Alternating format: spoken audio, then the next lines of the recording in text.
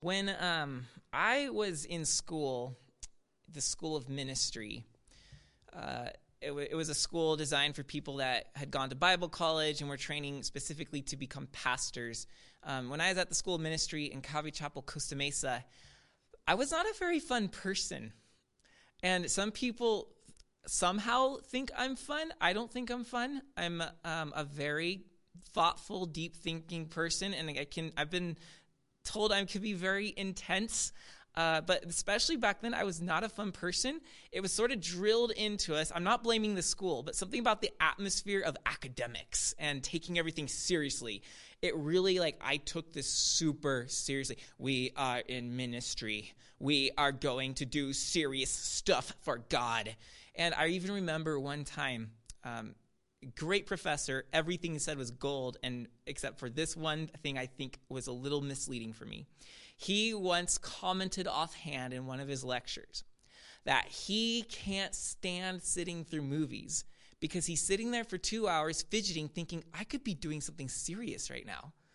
And I remember taking that in and thinking, I want to be like that, maximize every minute, get everything I can down. Who has time for movies and all that frivolous stuff? And so literally, my family can attest, especially my siblings, that I was not the most joyful, funnest person to be around during the school ministry. But then I learned something, and that is that God has a sense of humor, that God can laugh. And I think that during that time, I took things very seriously because there's a sense in which you're about to take life and you're about to take this thing and you got to do your part. And there's a sense of responsibility.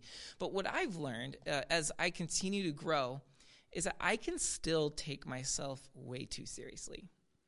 In fact, as I'm reading this psalm and it talks about things like shouts of joy and laughter, I just the other night was talking to Brittany, my wife, in the kitchen and said, yeah, I'm studying for this and I just want to say I'm sorry because I realize that I don't live up to what I'm about to teach all the time.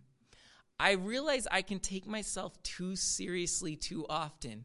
And I don't remember this exactly how it went, but this is how it replays in my mind. She just lifts her eyebrow and says, you think? And so I understand that I can take myself too seriously and I get really intense and I feel behind or I'm sometimes I just need to lighten up, let loose, let go, and just laugh. We take ourselves too seriously when we don't trust God's sovereignty. That's what it really comes down to. We take ourselves too seriously when we don't trust God's sovereignty. So in other words, if I'm not trusting his sovereignty, if I'm not trusting that he is the one who has everything in control, then I am going to feel an extra burden, an extra weight, extra heaviness that I have to have my stuff together. Because if I don't, who will? And so then we can get uptight and we can be on edge all the time and we can be frustrated. Our tempers can be short because we have forgotten that God doesn't actually need me to do everything well. He is doing all things well. He somehow has decided to include us in the work. And doesn't that just speak to his heart? He wants us to participate in the joy, the play that he is doing. He plays in his universe, and he lets us take part. It's up to us whether or not we take it so seriously that I've got to get my part right. Or if we say, thank you, Lord, this entire live stream service could be a train wreck, but you let us be part of it. And you guys have probably, those of you who have been with us from the beginning of tonight's service know that this is take 4? Because there was just something that was going wrong. The feed wasn't working and it had this weird glitch sound. And in the back, the sound team's pulling their hair out. And, but it just struck me as ironic. Here we are, we're about to explore laughter in the Psalms and we have this presentation, this opportunity before us. Are we going to fret about this? Or are we going to laugh about it? God has humor, and he plays, as the title of one of my favorite authors' books says, he plays in 10,000 places.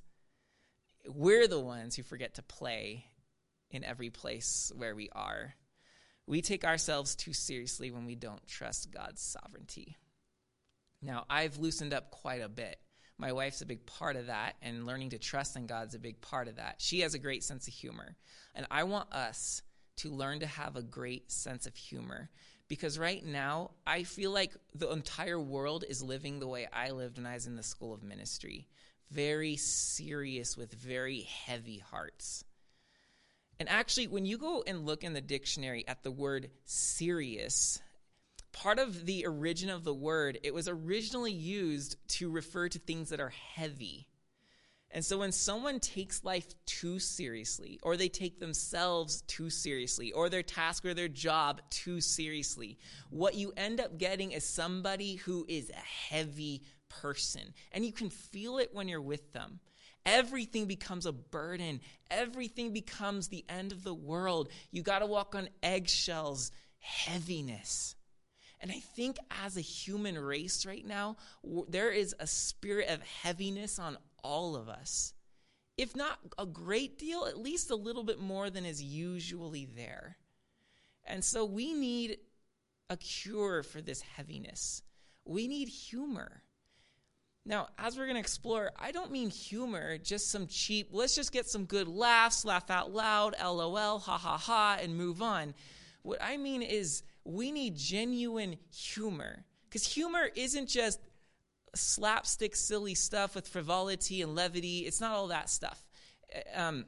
Humor is an outlook on life. You can talk about having a good humor or a bad humor, and that doesn't always mean he's a really funny person. It means you've got a great outlook. You've got a great mood about things. FaceTiming my grandma this week, she made this reference toward, and I got to stop watching the news because it's putting me in bad humor. And that was her phrase, and it stuck with me. It's like, that's so true. We're in a time when our humor could be on the lower end, but we need an uplift. The heaviness must be taken off, and we need to lighten our load, especially as we're making our ascent, as we're climbing the mount to Jerusalem, as we're making our journey with Christ. We need every weight taken off that we can get off our backs, because the journey alone can take everything. So Jesus said, "My yoke is easy, my burden is light." That's what we want as we make our ascent. So let's read the psalm and let's take a look at it. Psalm 126, a song of ascents. When Yahweh restored the fortunes of Zion. Remember, that's the poetic name for Jerusalem, the mountain of Jerusalem. When Yahweh restored the fortunes of Zion, we were like those who dream. Then our mouth was filled with laughter, and our tongue with shouts of joy. Then they said among the nations, Yahweh has done great things for them. Yahweh has done great things for us. We are glad. In those first three verses, you have three references to this joy. You have verse 2, our mouth was filled with laughter, our tongue with shouts of joy, and then at the end of verse 3, we were glad. Now, joy is going to show up more in the next few verses, but already in 3 verses, we have 3 references to this lightheartedness. This is not heaviness. There's a levity in this psalm. There's this almost, I don't want to say frivolous in an unrespectful way, but it's almost like you can see at this point in the ascension, they're frolicking on the path. There is something that has happened that has caused them all to just have their hearts be lifted up. And you can see what it is in verse 1. When Yahweh restored the fortunes of Zion, we were like those who dream. God acted. God did something. What happens? Verse 2, then he did this. Then our mouths were filled with laughter and our tongue with shouts of joy. This is very important. That word then in verse 2 is so important. And this is where I want us to understand something. There are sections of Christianity that look down upon Christians having a good time, laughing, making light of life and things, and even their worship. There's parts that say, no, this is a serious matter. And then there are parts that maybe take things too light. But here's what we need to understand. Laughter is part of God's nature. There's one monk who wrote that in the beginning, God laughed and birthed the Son, and the Son laughed and birthed the Spirit, and then all three laughed and we were made. That's not meant to be theology, but I think it's a wonderful insight that the monk had into God's nature, that everything that he has produced is an overflow of his joy within the Trinity. And why do we always have to be somber and heavy and serious? There's laughter and play in the nature of God, but we can take this in the right amount when we understand the relationship between verse 1 and 2. Verse 1, God acted. He restored the fortunes of Zion. That means he came in and he fixed what was wrong. God came in, he saved, he delivered, he did something. God was on the move. Then, verse 2 says, then our mouths were filled with laughter and our tongues with shouts of joy. See, God does something and our laughter is a result of what he has done. Super important. We laugh from joy. We don't laugh for joy. We laugh from joy, not for joy. What we have in the world, and with comedians and comedies and all of the jokes at someone's expense and all the dirty jokes and all these things that you see in the world that Christians can tend to be like, when it comes to laughter, they're laughing for joy. There's something that they don't have and they want it, so they create situations in which they get to laugh because they're looking for something. They're trying to get a sense of happiness or joy. But laughter will not create joy. We as Christians laugh as an expression of what God has done. He has done this. And because he has done that, joy has been sown in our hearts, and we laugh and shout and celebrate as an expression of the joy he has put there. So that's why the relationship between verse 1 and 2 is so important. We're not trying to create some false feeling. We are trying to express the nature of God working within us. Now, in verse 3, Yahweh has done great things for us. We are glad. So they're reiterating what everyone's been saying. The talk of the town is, wow, God did a great thing. This restoration he did. This is a great thing. And then we're acknowledging, yeah, he did. And we are glad. So there you go again. It's just because of what he's done, we're glad. So that's, again, to say joy for us, it's a state of being. It's not something that we gain when we have security or when we get to move or when we get to be free from our house prisons. Joy is something that's with us. And yeah, it ebbs and flows, it simmers. The expression of it ebbs and flows. But joy is there. Joy is there.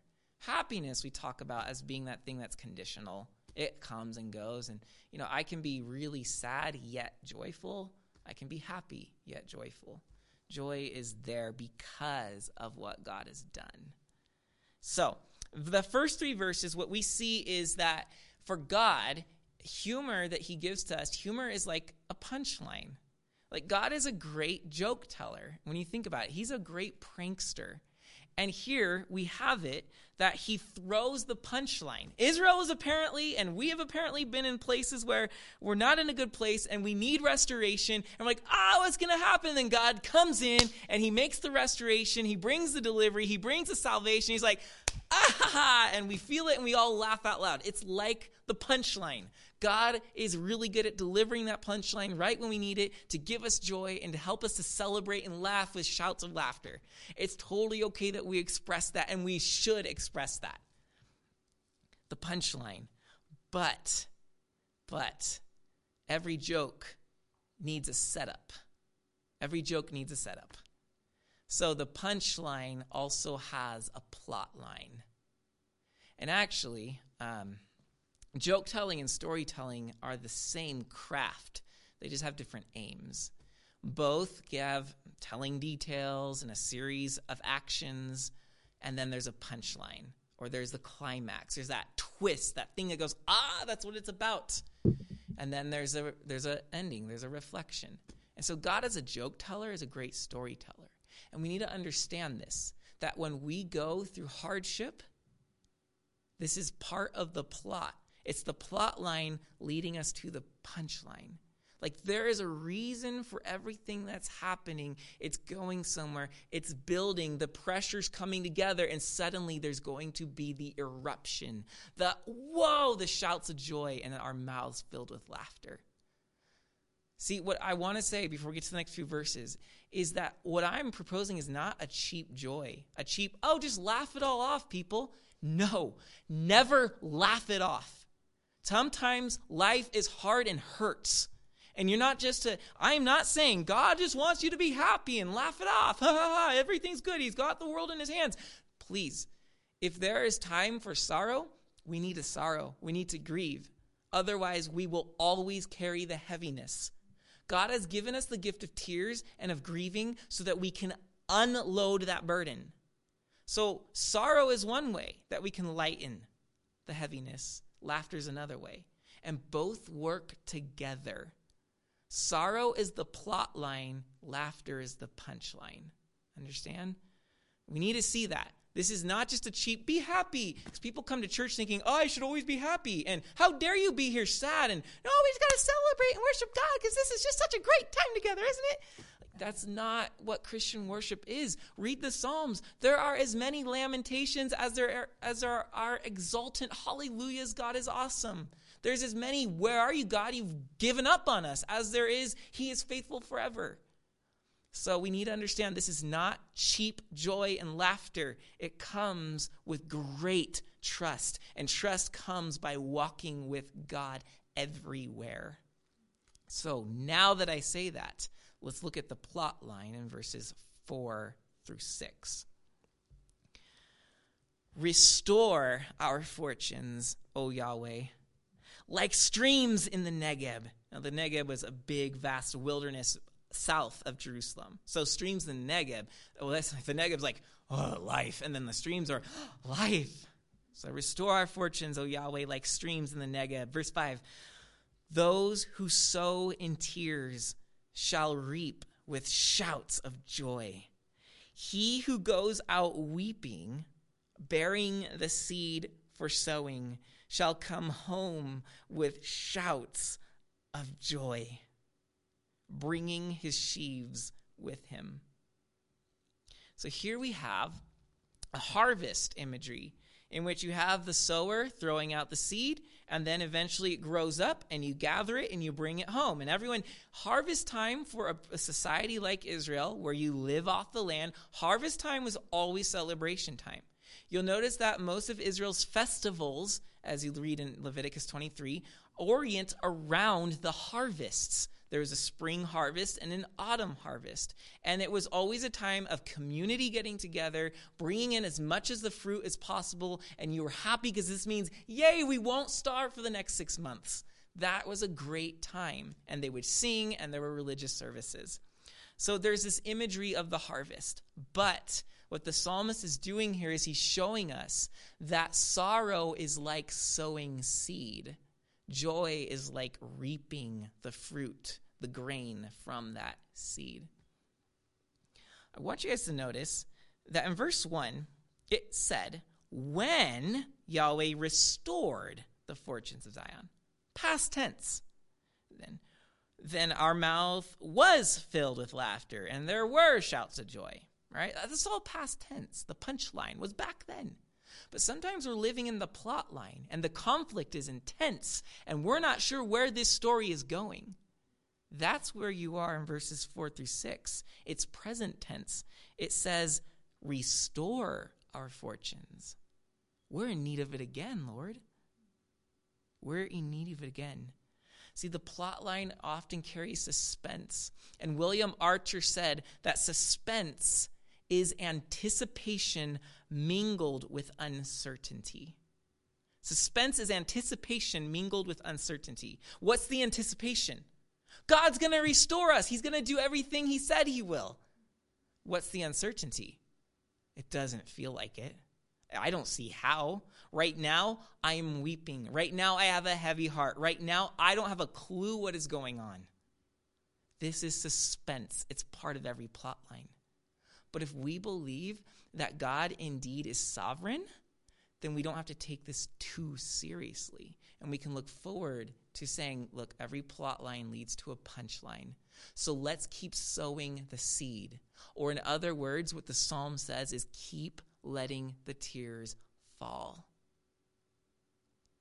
We reap joy only by sowing sorrow. You only grow joy, or in other words, by sowing sorrow. Sow sorrow, grow joy. There you go. Sow sorrow, grow joy. See, we cannot simply push bad times off. We cannot simply say, I'm just going to put a comedy on and pretend everything's okay. Or, I'm just going to drink a lot of wine and feel better about everything. Or, I'm just going to numb myself with a ton of Netflix right now. Nature channels. That's maybe helpful for a night, but that is not a good solution. It's not a good solution. The Bible says things get rough, and it's only by going through them. Right? Yea, though I walk through the valley of the shadow. I went King James. I don't know why. I guess everyone knows that psalm in the King James. Yea, though I walk through the valley of the shadow of death, I will fear no evil. Have you ever read Psalm 23 carefully? There's this beautiful shape to the psalm. The Lord is my shepherd, I shall not want. He leads me. He's taking care of me. Then it dips like a valley. It dips into the valley of the shadow of death. But what does it do? Like all valleys, it dips back up. The psalm itself is the shape of a valley. It dips up and says, and he prepares a table for me in the presence of my enemies. He anoints my head with oil. Surely goodness and mercy follow me all the days of my life, and I'll dwell in the house of the Lord forever. The picture at the end is of a feast. There's the shape of a valley. We must go through the valley to get to the other side. You're like, no, I don't want to get to the other side. I'm fine right here. I'm not going down that valley. Right, but notice in Psalm 23, it goes from you're God's sheep to you're God's guest. You're eating grass and laying down by rivers of water to eating at his table and living in his house. The valleys, the tears, they grow things in us, through us, around us, for us that you cannot get without going through the valley. And so the psalm is saying if you want to grow in joy, we have to sow tears. These are what fuel our growth. So we're on step 7 of 15 of the ascents. We're nearly halfway there. Yeah, there's going to be tears. There's going to be blood and sweat and blisters. And there's going to be this desire to quit. But we keep on going because the joy will grow in us. And so we realize that we are just in the midst of a plot line. It could be a long plot line. It could be a short plot line. But we have to trust the big story that God is bringing all of this somewhere. And someday the punchline is going to come upon us and we say, unbelievable. Thank you. Gio laughed out loud back there. We cannot. Brene Brown has said a quote, and many people know her as being the shame researcher. And she said something very profound, and it's taped up in the wall of my office so that all my students and people that come in can see it. It's like my quote hall of fame, I guess.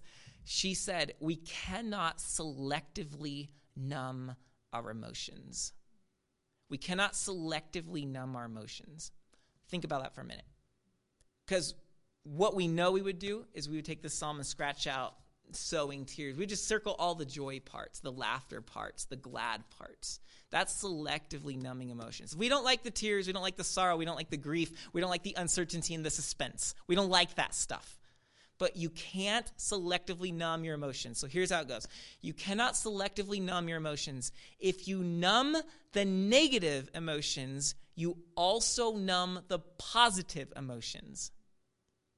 Think of it like this. We like to think of our emotions as being like a soundboard. Have you seen a soundboard before with all those sliders? And it's like you can mix it just the way you want it. More keys, less guitar, more Sandy, less Richard, so forth.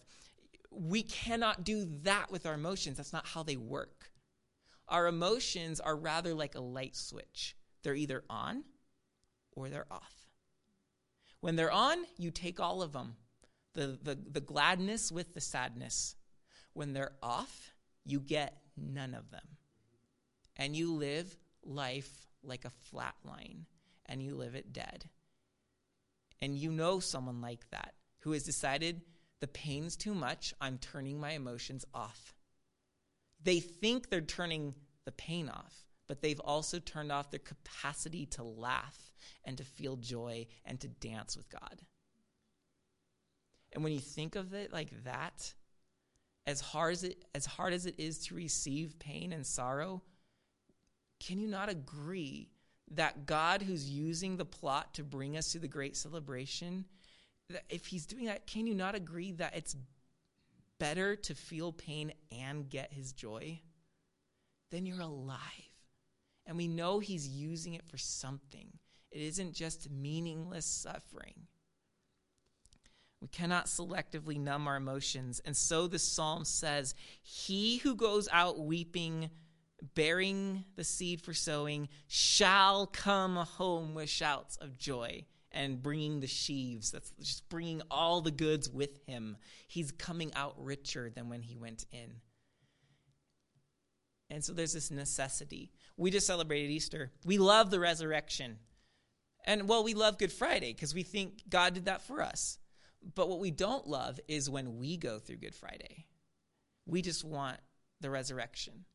But you cannot get resurrection without the cross. Crucifixion leads to resurrection. Sowing in tears leads to growing in joy and humor and laughter and the great pleasure of God. That's the reality.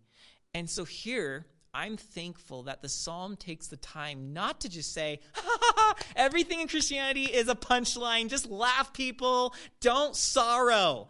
It's actually being more realistic and saying it's a punchline with a long plot line too.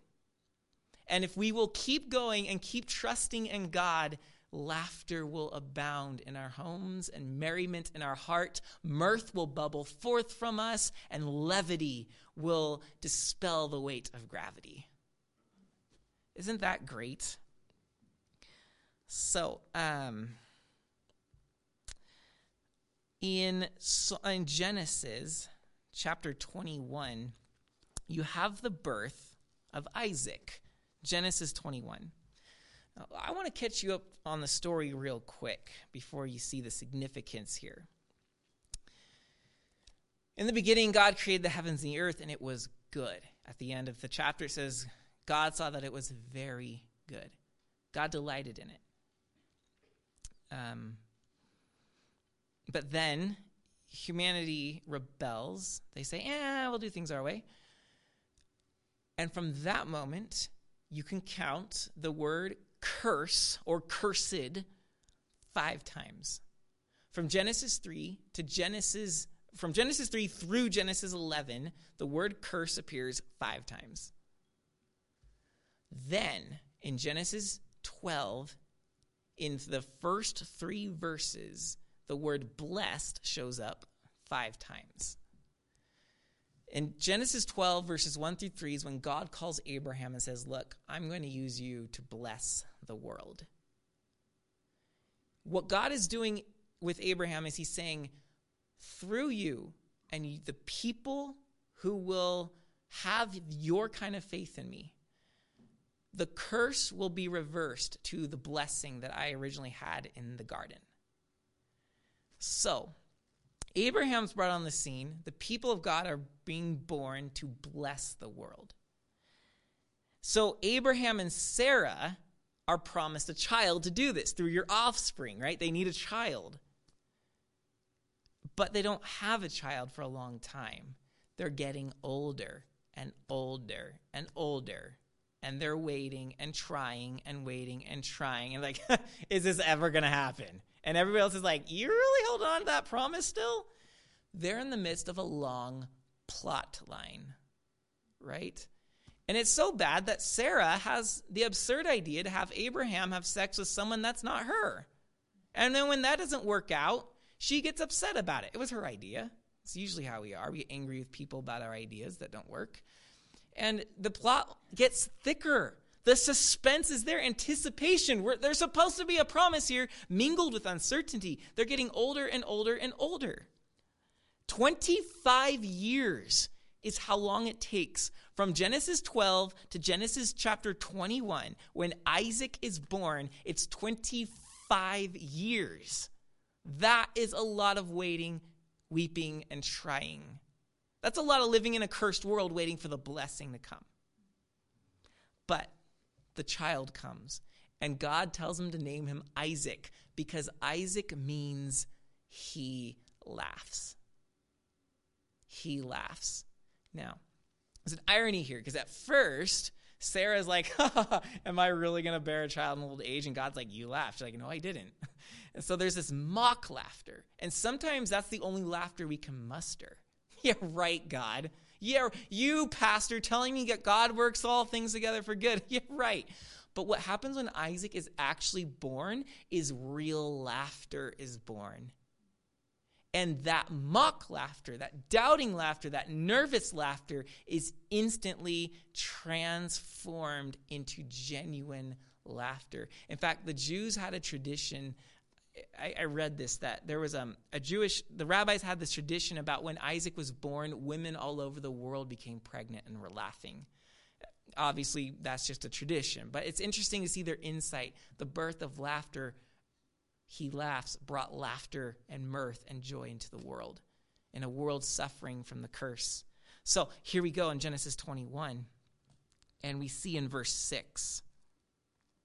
Well, look at verse 5. Abraham was 100 years old when his son Isaac was born to him. 100 years old. Has the Lord done great things?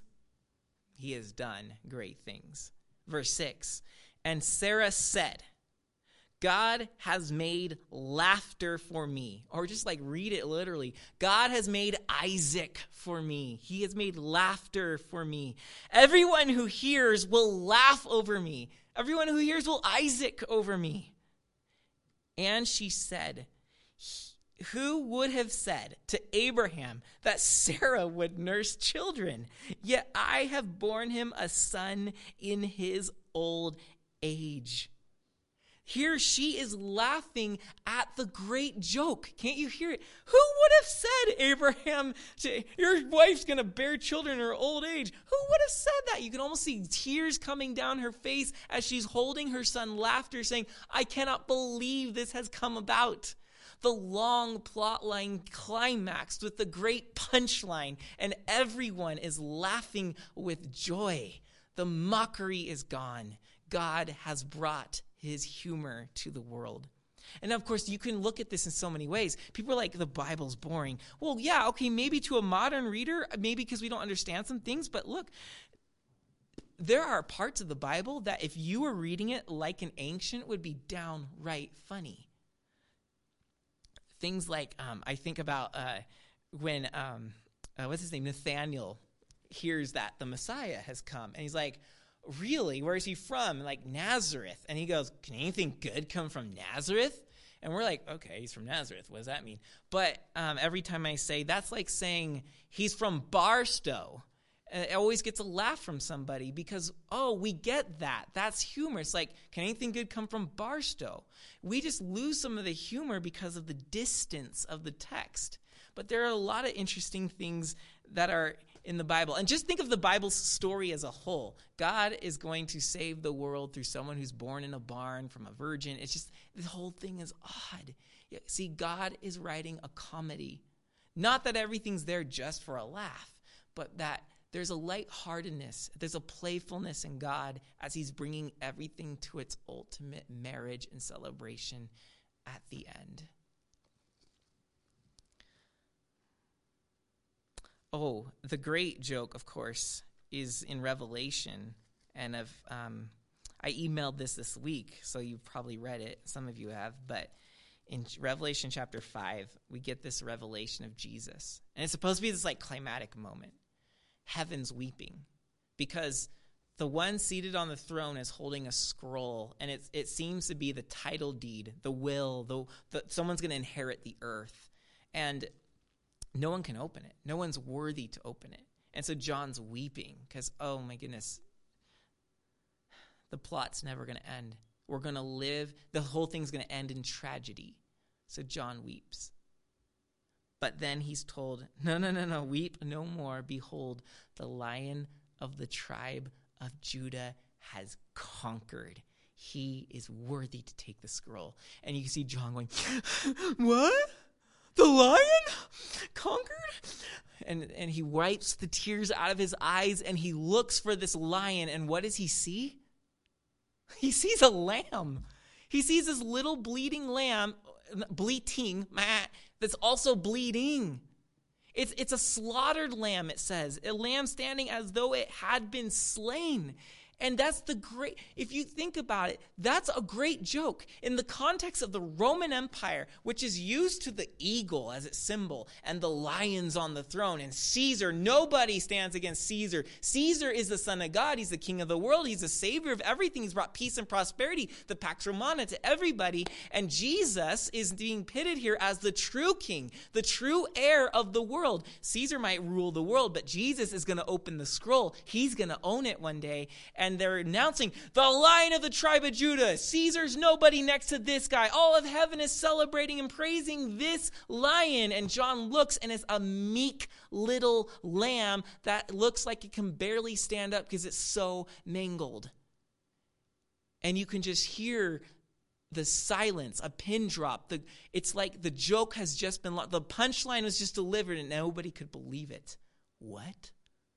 But then we find out at the end that this is through the weakness of God. It's through his humility. It's through his self-sacrifice. It's through his giving of himself that the great evil and powers of the world are conquered. And then it's the people of God who have the last laugh as they're celebrating over the ruins of Babylon when the marriage supper of the Lamb begins. Revelation is a comedy in the literal sense that it ends with a wedding, but also that it is a great joke. God's plan is unbelievable, and those who are part of it experience, out of the expression of their joy, they experience laughter, because those who are in on the joke find it funny, find it joyful. It's only when you're on the outside of a joke that you don't get it. You're like, what in the world? And you know when you have to explain a joke, it's not funny when you have to explain it. And that's why some people don't get it. It's like when we have to over-explain who God is, it loses the merriment and the mirth and the playfulness. God has to be seen in action. He has to be seen in the way his people handle the sowing and tears, but also in the expression and the reaping in shouts of joy and laughter. People have to be invited into the joke with our lightheartedness, not our somberness or our severity or our gravity or our seriousness and like, how dare you have fun? That's not what's going to save the world. So, brothers, sisters, friends, my encouragement is that we laugh. We need it in this time because our hearts are heavy. Laughter does two things, and this is why we need it. Laughter lightens the load. Please do not climb the mountain with a heavy heart. With this unnecessary baggage and burden, we must learn to laugh with God. By the way, Psalm chapter 2, do you remember that one? You should know this one. It's I think it's the second most quoted chapter in the Bible, in the New Testament, second most quoted chapter. So that means it's significant to the early church.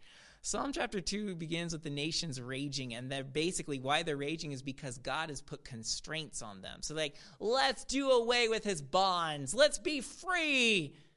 And then verse 4 says, he who sits in the heavens paces back and forth in a panic. He bites his fingernails. He inches on the edge of his seat. What are we going to do, Gabriel? It says, he who sits in the heavens laughs. Why does he laugh? Because he knows the punchline. They don't win. We can lighten the load because we can laugh because we know the punchline. We know what's to come. So let's not take ourselves too seriously. Let's be able to laugh at our own mistakes. Let's be able to laugh at what's going on around us. Let's be able to laugh at the fact that Calvary Chapel Twin Peaks can't get their live stream together. Or laugh that Richard and Sandy sang the first song 3-4 times, something like that. You want us to do it again? Yes, I want you to do it again. This has just been, it's good. We need to take some of these things with a little more levity, all right? So laughter can lighten the load. We don't need more weight. But as a result, second reason we need laugh is that laughter evangelizes. Laughter evangelizes. Did you notice that in verse 2? Then our mouth was filled with laughter and our tongue with shouts of joy. There's another than. Then they said among the nations. This means non-God believers, non-Yahweh followers. They all have their pagan idols and deities. They, among the nations, because they saw us laughing and shouting with joy about the great things God did for us, they said about us. So then they said among the nations, Yahweh has done great things for them. Wait, did you hear that? The people, not in on the joke, see us laughing and they're saying, wait a minute, something really good is going on over there. And then in verse 3, of course, they confirm, yes, he's done great things for us and we're glad. Do you see the invitation the psalmist is giving? The psalmist is saying, let's be those who lighten the load on our pilgrimage because we understand the joke. We laugh with God and it will bring the curious toward. More people are interested in laughter than they are in, well, actually, technically they're wrong because they parse the Greek word like this, but we look at it like this. Really? That's not winning anybody. That's winning the few nerds who love to have these intellectual discussions about dead languages. But laughter wins the people with heavy hearts. Laughter is what the world needs and God's people playing with God in his world. So it evangelizes. Because look, everybody's walking with heavy hearts and everybody wants their load lightened. When they see a people who are not saying, we got to hike this mountain with God. We got to go to church or watch it.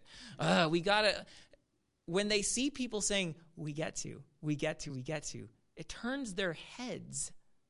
Because aren't we sick and tired of hearing people saying, well, we got to go to church because it's a sin if we don't, or I got to do my confession, or I got to. No. We're in on the joke.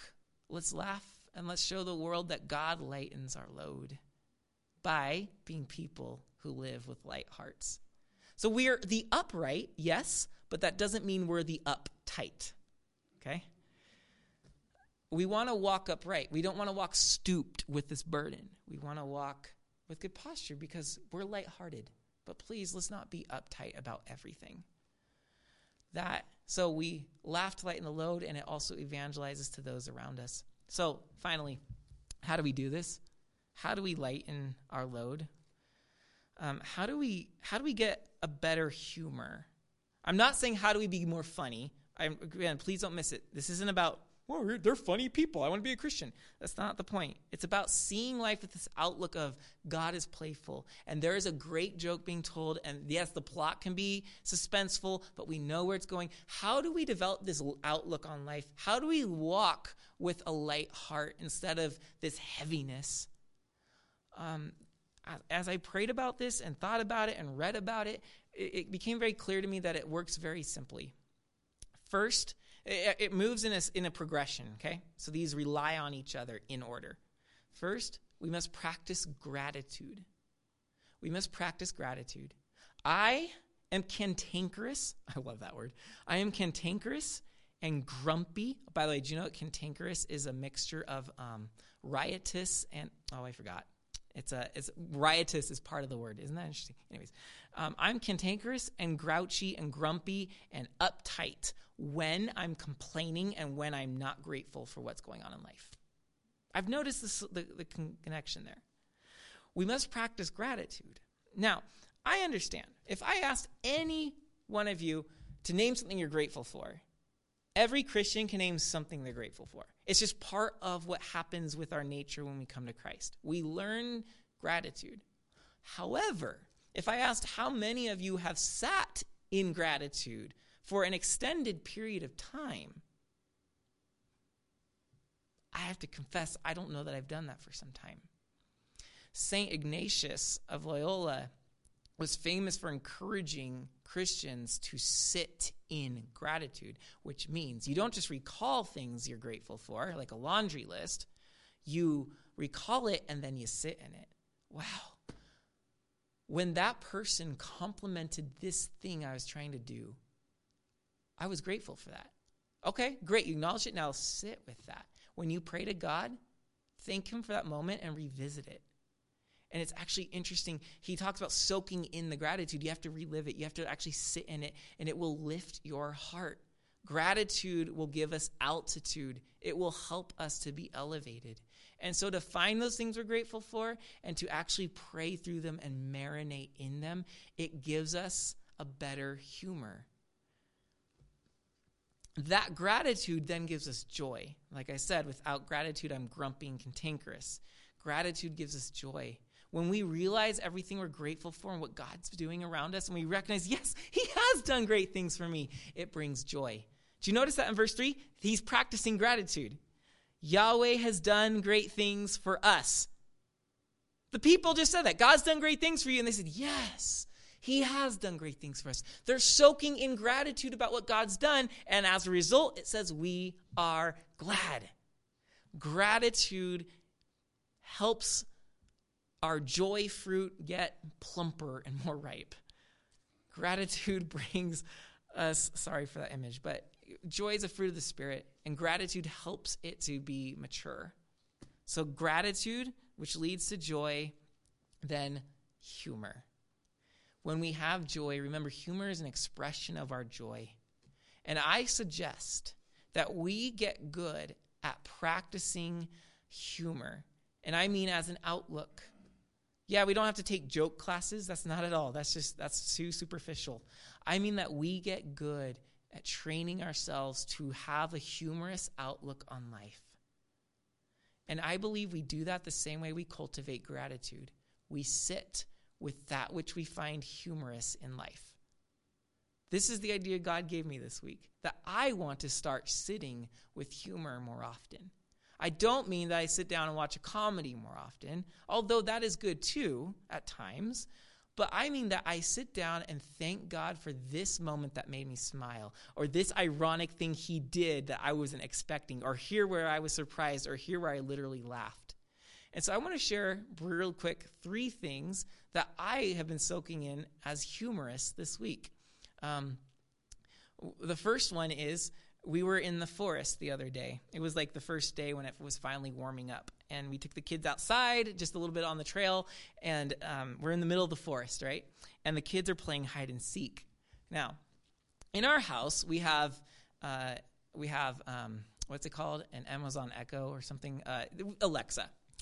And so it's a habit for us, like I'm brewing my tea. Alexa, set a timer for 5 minutes. Atticus is in timeout. Set a timer for 3 minutes. Alexa, how much time is left on my baking timer? Like that's just a pretty natural rhythm in our house. So we're outside in the forest.